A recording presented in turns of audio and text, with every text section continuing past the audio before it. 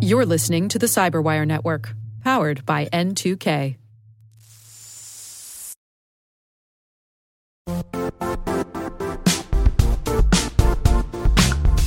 The IT world used to be simpler.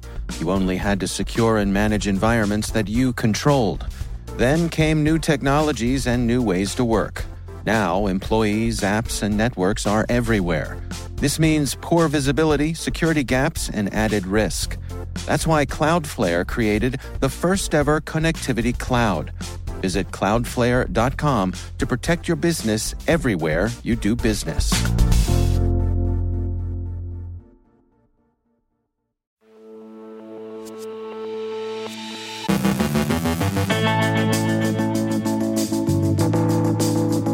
It appears Chinese intelligence services have been exploiting a vulnerability in SolarWinds to steal data from a U.S. government payroll system.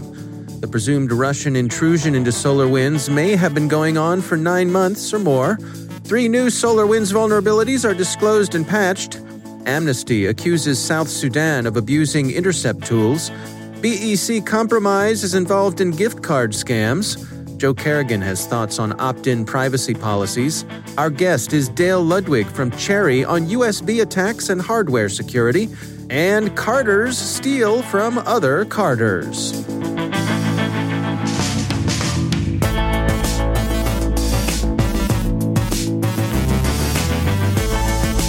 From the Cyberwire studios at Data Tribe, I'm Dave Bittner with your Cyberwire summary for Wednesday, February 3rd, 2021.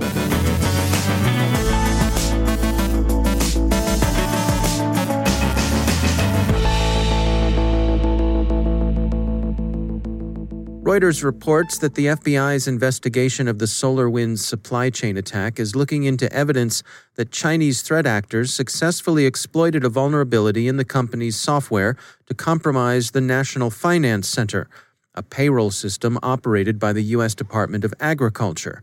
The Department of Agriculture's reaction to the story is ambiguous. The Agriculture Department emailed Reuters to say that USDA has notified all customers, including individuals and organizations, whose data has been affected by the SolarWinds Orion code compromise. But a second departmental spokesman said after the story broke that there was no data breach related to SolarWinds at USDA, but offered no further clarification. The vulnerability the Chinese threat actors are believed to have exploited is said to be different from the one used by UNC 2452, the threat actor widely believed to be a Russian intelligence service. Reuters' anonymous sources told them that the campaign used tools and infrastructure that had been previously deployed by state-backed Chinese cyber spies.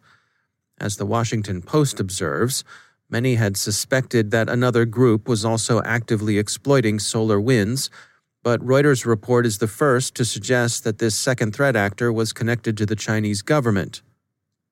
The Chinese Foreign Ministry denied any involvement, observing first, and in fairness correctly, that attribution is a complex technical issue. The ministry then moved on to unlikely insistence on the usual pieties. China resolutely opposes and combats any form of cyber attacks and cyber theft. It's doubtful that any government on the planet, even, say, the Holy See or San Marino, resolutely opposes any form of cyber attack unless cyber attack is construed so narrowly as to rule out any form of interception, surveillance, or retaliation. If any pure cyber pacifists are running any government, it's doubtful that government is in Beijing. Some have said that major cyber attacks are often more like riots than bank jobs, with multiple actors going after the same targets for their own reasons. Reuters quotes former U.S. Chief Information Security Officer, retired Air Force General Gregory Tuhill, who thinks it's not that unusual for more than one group to hit the same product. He prefers the racing metaphor to the criminal one. Quote, "It wouldn't be the first time we've seen a nation-state actor surfing in behind someone else. It's like drafting in NASCAR," Tuhill said. It's worth noting that while the National Finance Center is housed in the Department of Agriculture, its responsibilities aren't confined there. The NFC also handles payroll for other government agencies.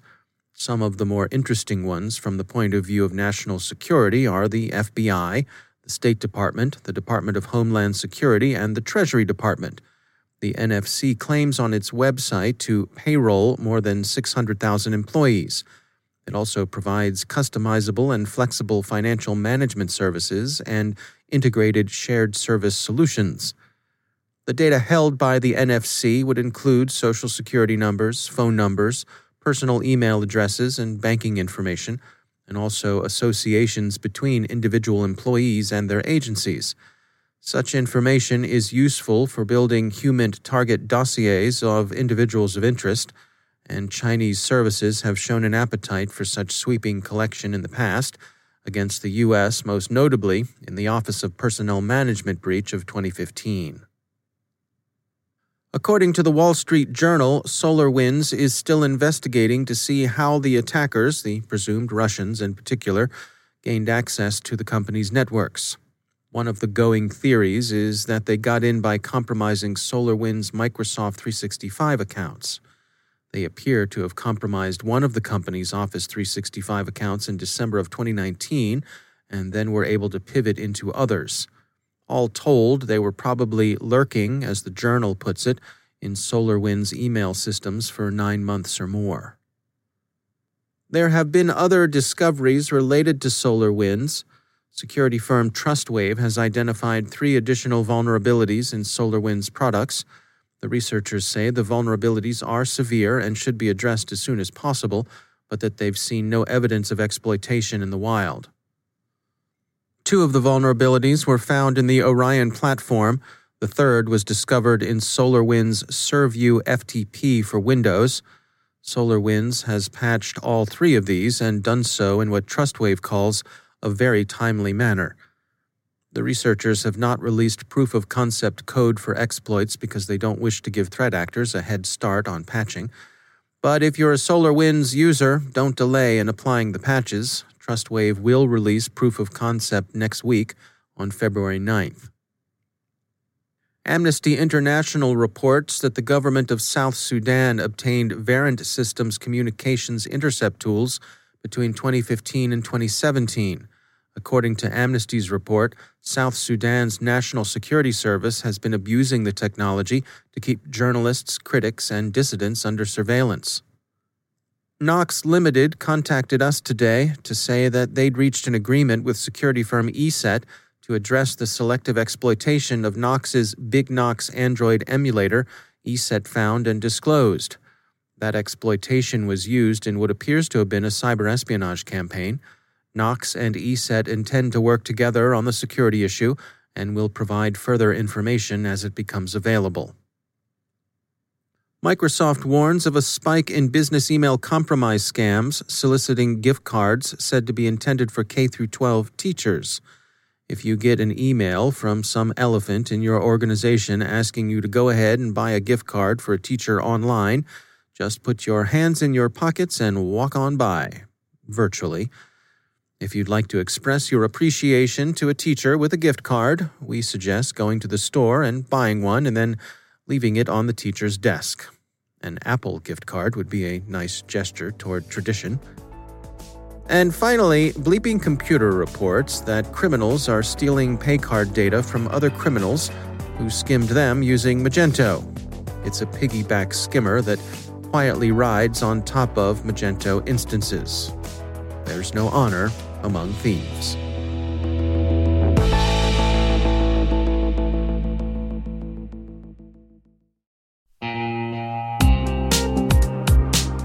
Managing the requirements for modern security programs is increasingly challenging and time-consuming. Enter Vanta. Vanta gives you one place to centralize and scale your security program. Quickly assess risk, streamline security reviews, and automate compliance for ISO 27001, SOC 2, and more. You can leverage Vanta's market-leading trust management platform to unify risk management and secure the trust of your customers. Plus, use Vanta AI to save time when completing security questionnaires. CyberWire Daily listeners can get $1,000 off by going to vanta.com/cyber. That's VANTA.com/cyber.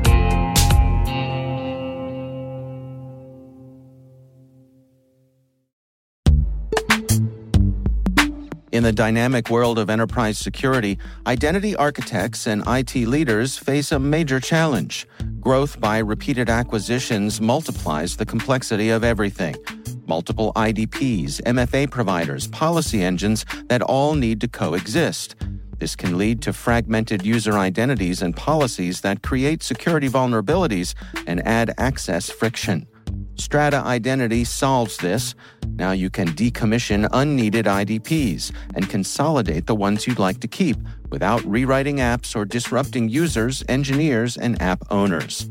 Plus, Strata's modular architecture makes it easy to integrate with any identity provider without manual maintenance and coding.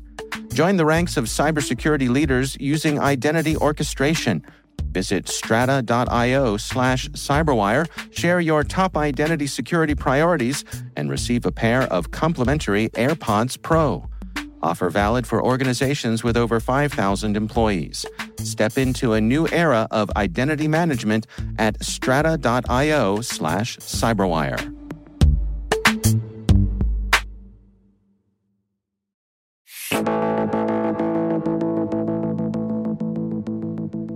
Most of the discussion around cybersecurity these days is focused around software and services, which makes sense. But what about the actual physical devices we use every day to interact with our computers? And in particular, what about devices that find themselves in challenging environments, industrial or medical? Dale Ludwig is Business Development Manager at Cherry Americas, a global provider of these types of devices, and he joins us today. Dale, welcome to the Cyberwire. Thanks for having me. So let's start off with just some descriptive stuff here. I mean, when we're talking about the security issues of these devices that we use every day, these input devices, which is right in the center of your wheelhouse, what are some of the things that you all are concerned with on a daily basis? Yeah, so some of the markets that we serve include the government, enterprise, healthcare, retail, even schools, and now home office. And obviously, with COVID, we're seeing a massive change to a digital transformation of these markets from the shift to work or remote school atmosphere that we're now in. So, unfortunately, this transformation opens up new avenues for cyber threats and expands the attack surface. So when it comes to something, like a keyboard, which I think is something most of us interact with every day, but probably don't put a whole lot of thought into the security aspects of it, what's the spectrum of things that are available to help secure that keyboard-computer interface? Yeah, so one of the worst things that persists in this environment is access to the USB port on your computer. And with roughly 3 billion USB devices shipped every year, and really the beauty and efficiency of the USB device is that you can connect anything to it, and you expect it to function. But unfortunately, there's a cost to that ability to connect any device. But USB gives some vulnerabilities because of that. It's an ability to verify the devices are what they claim to be. So you have the possibility for USB devices to change their type or introduce additional sub-devices while being plugged in, and they can create software attacks through malware, which then you've got keyloggers such as a rubber ducky or a bad USB, these types of devices which reprogram your USB device and really cause it to act as a human interface device or a keyboard. And so our device goes after that channel and really shuts that access point down. Now, what about devices that find themselves in more challenging environments than, say, your typical office environment or your home office? Things that are in industrial situations, things that are in medical situations. These are devices that you all provide as well. Are there specific security issues when it comes to putting devices like that in those environments? Yeah, absolutely. And both of the features on this keyboard address those. And with HIPAA requirements and in medical manufacturing facilities, there are issues about who do you want to operate a piece of machinery.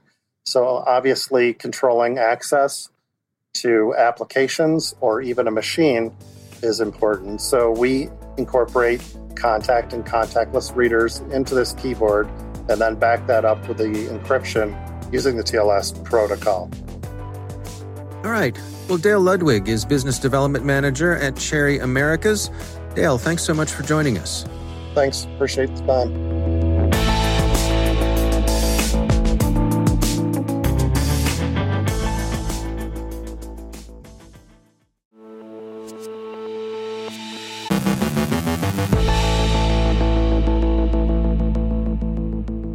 And joining me once again is Joe Carrigan. He's from the Johns Hopkins University Information Security Institute and also my co-host over on the Hacking Humans podcast. Hello, Joe. Hi, Dave. You know, over on Hacking Humans, we often talk about privacy issues and how folks can best protect themselves. This article from the Wall Street Journal I found interesting. It's titled, Apple and Facebook Trade Barbs Over Privacy-Focused Business Models. What's going on here, Joe? So Apple has said that coming this spring, they are going to allow their users to decide whether or not they will share their something called their advertising identifier. So they're actually going to make this what we have been asking for as privacy advocates for decades. They're going to make this an opt-in thing. Right. So in other words, Right. Everybody always says, well, we make it so you can opt out. And nobody, of course, opts out. But Apple is changing the paradigm here. They're saying you're going to have to opt in order to share your advertising identifier with companies like Facebook. Yeah. So the default position will be to not be tracked. Correct. Yeah. And that's fantastic, right? Right. Of course, this has stuck in the craw of Facebook and Mark Zuckerberg. Zuckerberg has sought to cast this move as a means for Apple to use its platform to put Facebook at a disadvantage. And he says that Apple's iMessage service is pre-installed on every phone and complained that Apple uses these tools to put itself at the center of its users' experience.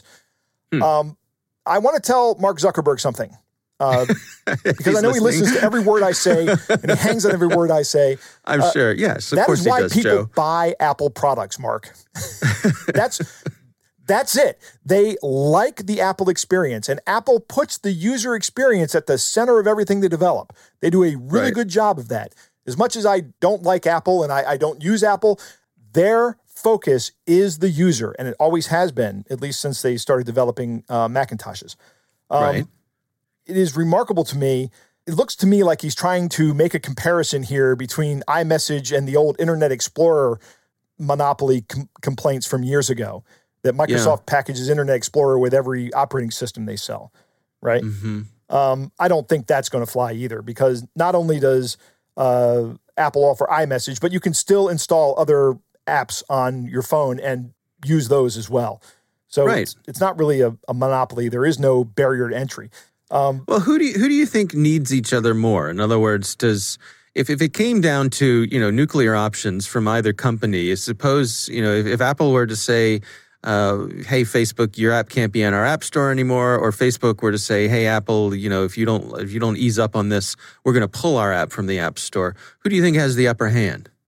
That's a good question. I don't know. I think that Apple has the upper hand here, because the question is, who's going to leave whom, right? The user, from the user perspective, who's going to leave? Now, you're an Apple user, right? I am indeed. But you're not a Facebook user, are you? I am not. No, So this is not going to have any impact on you. The way I see this going is it's going to go one of two ways. Either Facebook is going to say, okay, we're going to have to adapt to this, and we're going to have to target ads based on information that we collect from our apps only. Because rest assured, Facebook is going to continue to collect the information about everything you do on every app they own. On Facebook, on WhatsApp, on Instagram.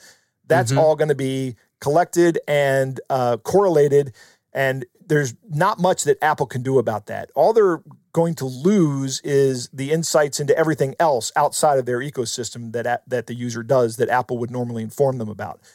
So they can either adapt to that situation, or they can say to the Apple user community, in order for you to continue using our services, you must opt in to share your advertising ID with us, or you can't use our services. Now, that is not outside the realm of possibility with Facebook. We just saw them do that with WhatsApp a couple of weeks ago, where they said, and they backed off. Yeah, they backed off because so many people fled to other apps like Signal. Right. Well, good. And people should stay on apps like Signal and not use WhatsApp, simply because it is a Facebook property. But yeah, Facebook had to back down from that. But I can see them doing that. And even if they back down again, they're probably still going to get some people who just go ahead and do it.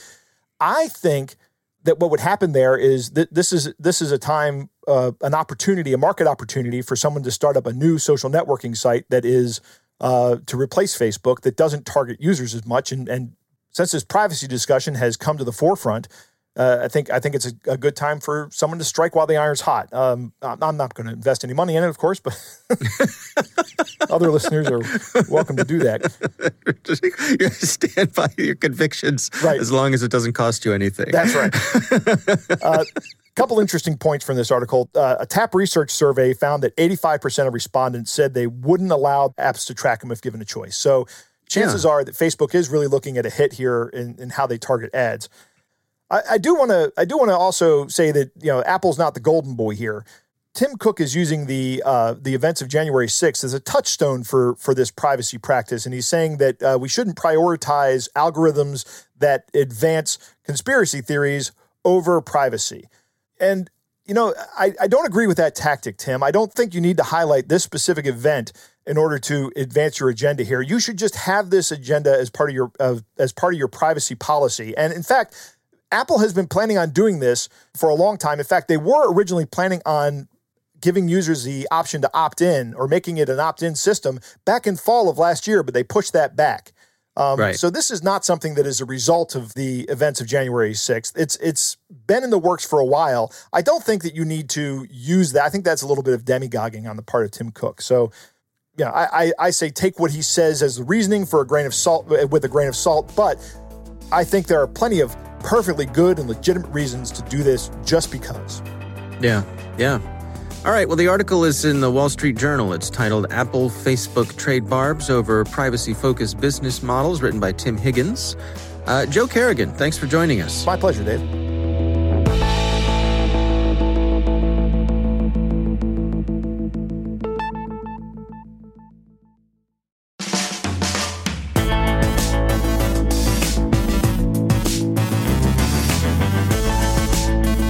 And that's the Cyberwire.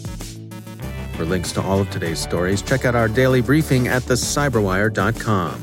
And for professionals and cybersecurity leaders who want to stay abreast of this rapidly evolving field, sign up for Cyberwire Pro. It'll save you time and keep you informed. Nothing runs like a deer.